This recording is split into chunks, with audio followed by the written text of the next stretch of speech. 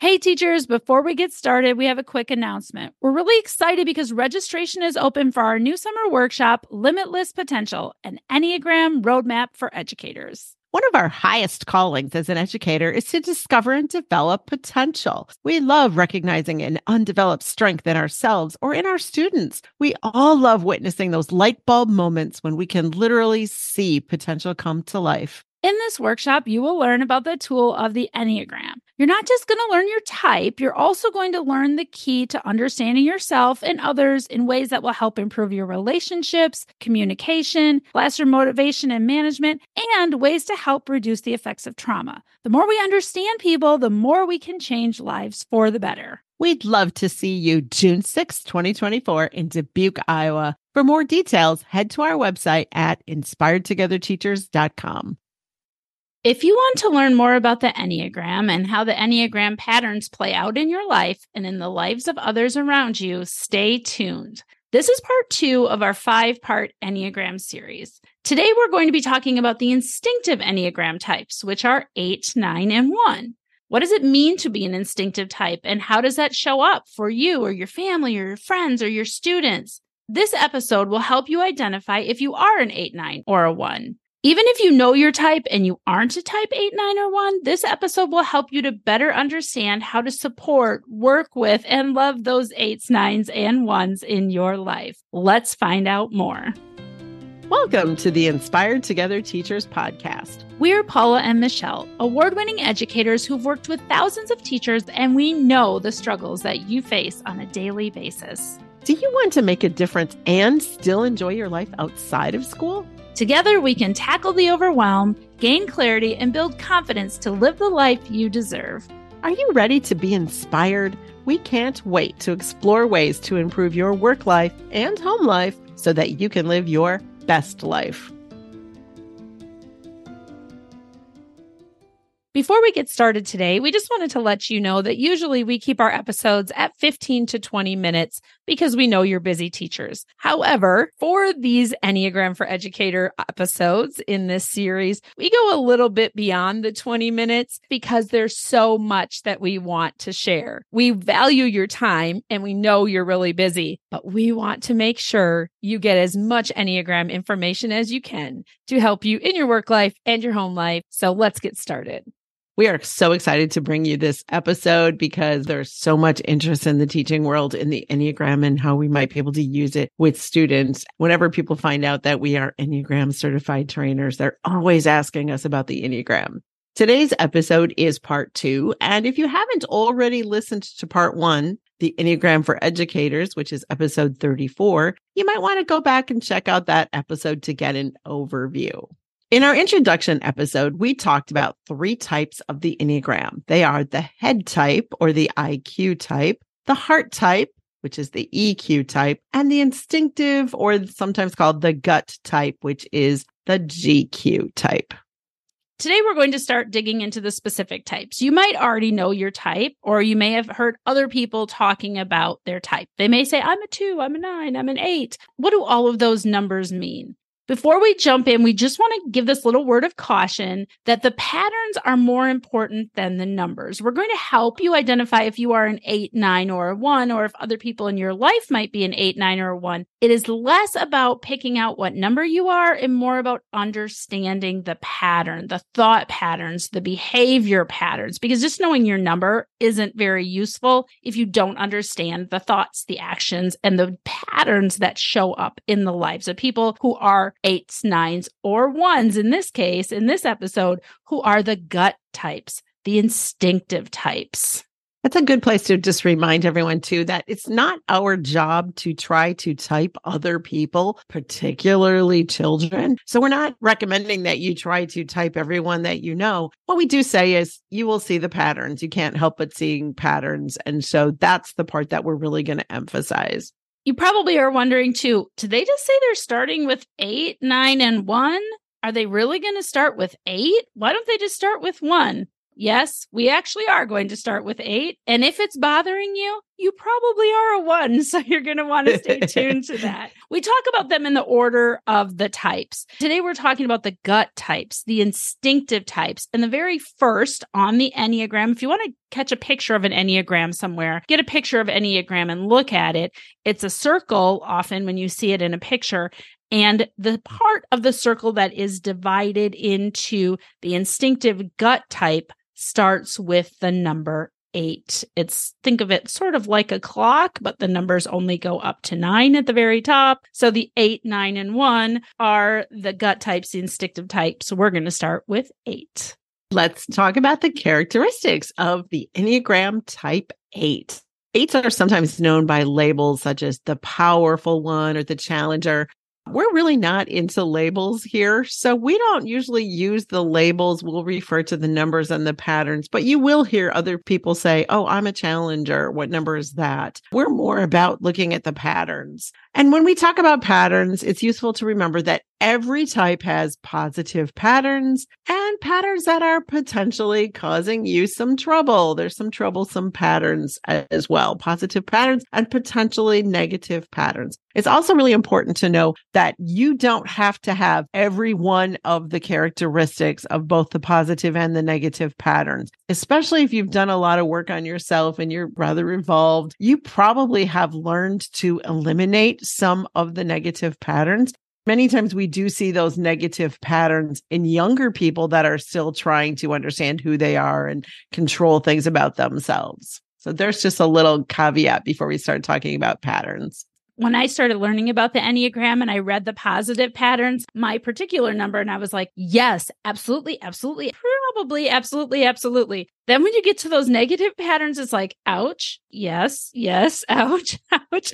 So we caution you to not shut this off if you don't like the negative patterns that you're hearing. People perceive you in some of these ways. We also did an episode not too long ago on intent versus impact. It's kind of the same thing. Your intent might be one thing, but you have to realize in these negative patterns, you can be perceived this way by people. Sometimes you go to the negative patterns when you're tired, when you're stressed, when you're exhausted, when you're worried. Think about coming home from a long day of work. You're just over it. You're just done. You're not at your best self sometimes. That's true of all of us. And that tends to be too where some of those negative patterns can show up. Let's start talking about the patterns of the 8s. If you are a type 8, here are some positive patterns that you might notice about yourself or other people may have noticed about you. People may have said that you are strong. And by strong, we mean a strong personality. You have big energy. You appear on the surface, or maybe actually you are, to be confident. You are concerned about justice. You are that person who is a defender of the people. When there is a wrong to be fixed, you are usually the first in line to jump in and fix it. 8s are also known as very strong leaders. 8s like power and they like to control things. One way to take care of that need for power and to control things is to jump into leadership. And also the confidence goes along with that as well. If you're very insistent on power and being in charge of things, you're probably very confident. And so you will go after those leadership positions and you will get them. 8s can also be very blunt and direct. And this is in the positives here. We're still in the positive. Some people are intimidated by that, and that'll be one of the negative things. But 8s can be blunt and direct. You just say it and you feel better. There, we have put it out into the world. We have said what needed to be said. 8s are also quick to make decisions and can be sometimes described as assertive. I bet you're thinking of somebody right now in your life, in your classroom, who fits many of those positive patterns. But before we move on to really thinking about what those patterns mean, we have to confront those negative patterns. I call it sometimes it's like when you go to the dark side. And you don't have to have all of these patterns. You maybe have worked through some of these patterns, but these are the things that will show up. 8s are known as being large and in charge, but sometimes that comes off as very confrontational. They can be in your face, and many people back off on that, and it makes them very, very uncomfortable. That goes along with the ideas of them being very demanding, and that can be very intimidating. I can think of eights in my life that, especially when I was younger, I was almost afraid of. It's like that person, like, I don't want to go in their office because I don't know what they're going to say. And I would hang back from that. Again, lacking the confidence maybe to go into that situation. They might be seen as aggressive. There's assertive and there's aggressive. Sometimes there's a fine line between the two, and it can be really good to be assertive, but it might come off as, or actually be, really aggressive.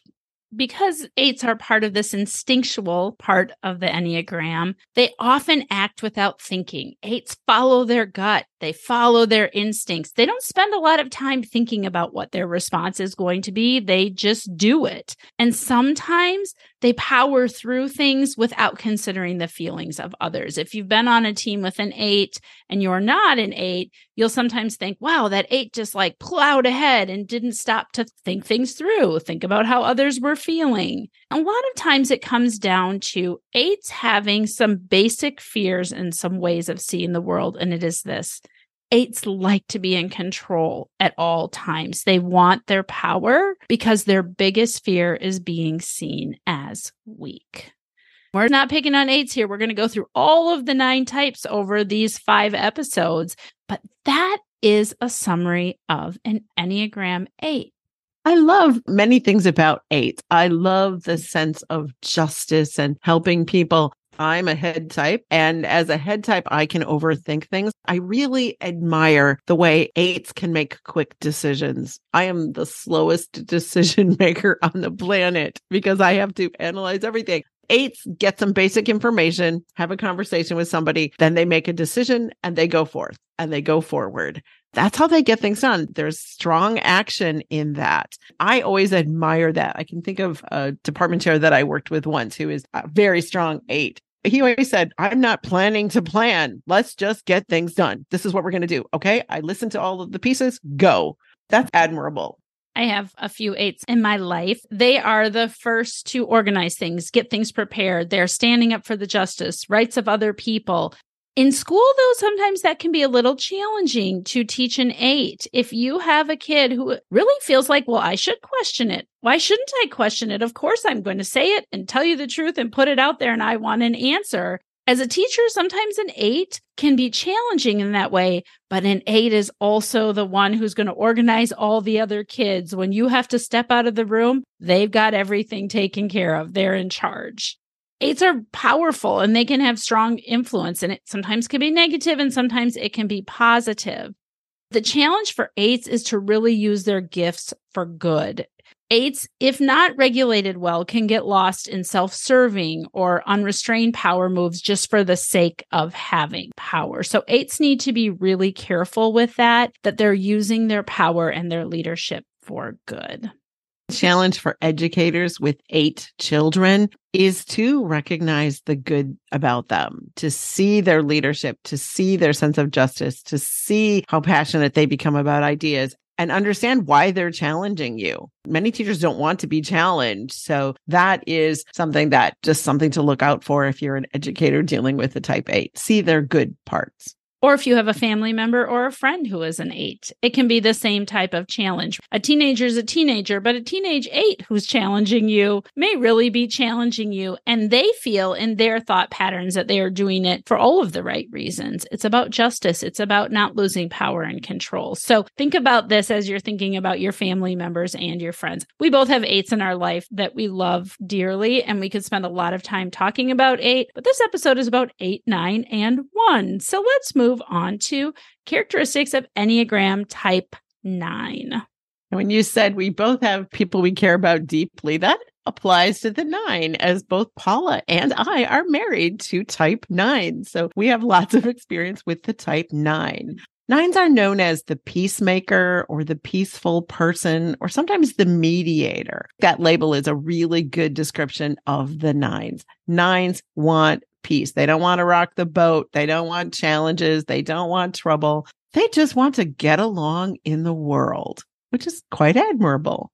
So here are some positive patterns of type 9. Type 9s are often seen as being calm and steady. You know a nine because they're easy to get along with. They're easygoing. They're often the most accommodating people in the room. They're accepting and relaxed. See how our tone just changes as we talk about the positives of a nine. You even just talk about nines and like this peace comes over you. Yes. They're also really inclusive. They love to collaborate with people and they're good at it because they never force their will on anyone. They'll listen to everything and hear all sides of something, which makes them a really good mediator. They also are very much creatures of habit. There's a security in having habits, creating habits and following through on your habits. Nines like habits because it helps them to be peaceful, which is a good thing. We just said all of these wonderful things about a nine. So you must be saying, well, there can't be any challenging patterns of a nine, right? Well, yes, they are. If you have a nine in your life, in your classroom, in your home, in your friend circle, nines, because they are so accommodating and relaxed, can often seem uncommitted. They may be non-assertive, and sometimes it comes across as they have a lack of energy or a lack of agency, or they just don't care because they're just not engaging in an assertive way in conversations or in discussions. Sometimes that's why they get the nickname the sloth, because nine going to the dark side can just sit and watch TV for hours. They're just in the recliner, relaxed, enjoying life, just doing nothing but watching TV. That's something I struggle with. Both Paul and I are more doers and active. And, the thought of sitting in a chair for 8 hours watching television, like, I don't understand it, but that can be something that the nine can happily do. In those kinds of situations, they can be seen as undisciplined. They can be amazing workers and really work really hard, but then sometimes they just let it go. They don't have that sense of being driven. And my husband doesn't make goal checklists and things like that. It's just like, yeah, okay, I'll do it. It's all good. It'll get done and it will. And it's very chill. It's a very chill approach. And the other thing is about a nine, sometimes they can be stubborn. They like their habits. They like their routines, and they don't want to be convinced to do things differently. They just like things the way they are. They tend to not like change and struggle with a lot of change. The basic fears and the ways of seeing the world of nines is that they fear separation. Nines do not like disharmony. They will strive to avoid conflict at all costs sometimes. If you have someone in your life who are like, oh, they always get along with others so well, but they zone out in front of the TV for hours and watch the same shows over and over again. For a nine, there are problems on the screen, disharmony that they don't have to deal with. Someone else gets to solve it for them. Nines, sometimes when they are always trying to make harmony in the world, like to zone out because there is harmony in that, when they don't have to be in the middle of conflict. If you are a nine, you understand that. Nines in school can be really good friends. They often have a lot of friends because they don't disagree with you. They listen to you. They accept you. So you'll often see nines with lots and lots of friends. The struggle in school for nines might be, oh, I didn't get the homework done. They weren't feeling a sense of urgency around it. I'll do it tomorrow, those kinds of things. And they probably will do it, but they just lack that, I must get this done. I must get this done right now, that urgency about things. And that can get them in trouble in school. Let's move on to the last of the instinctive, the follow their gut types. It is type 1. Type 1 is often referred to as the good person, the reformer, the perfectionist. The positive patterns of a type 1 is that they are upstanding. They are principled people. They do what is right. They do what is moral, what is good, what is idealistic. If you have a 1 in your life, or you are a 1, you know that they have extremely high standards. If you think of a classic type 1 like Martha Stewart setting the table, how beautiful it will all be, and everything is exactly in its perfect place, you'll get the idea of the 1. The 1s want to do things right, and they think there's a right way to do everything, and that's what they demand of themselves.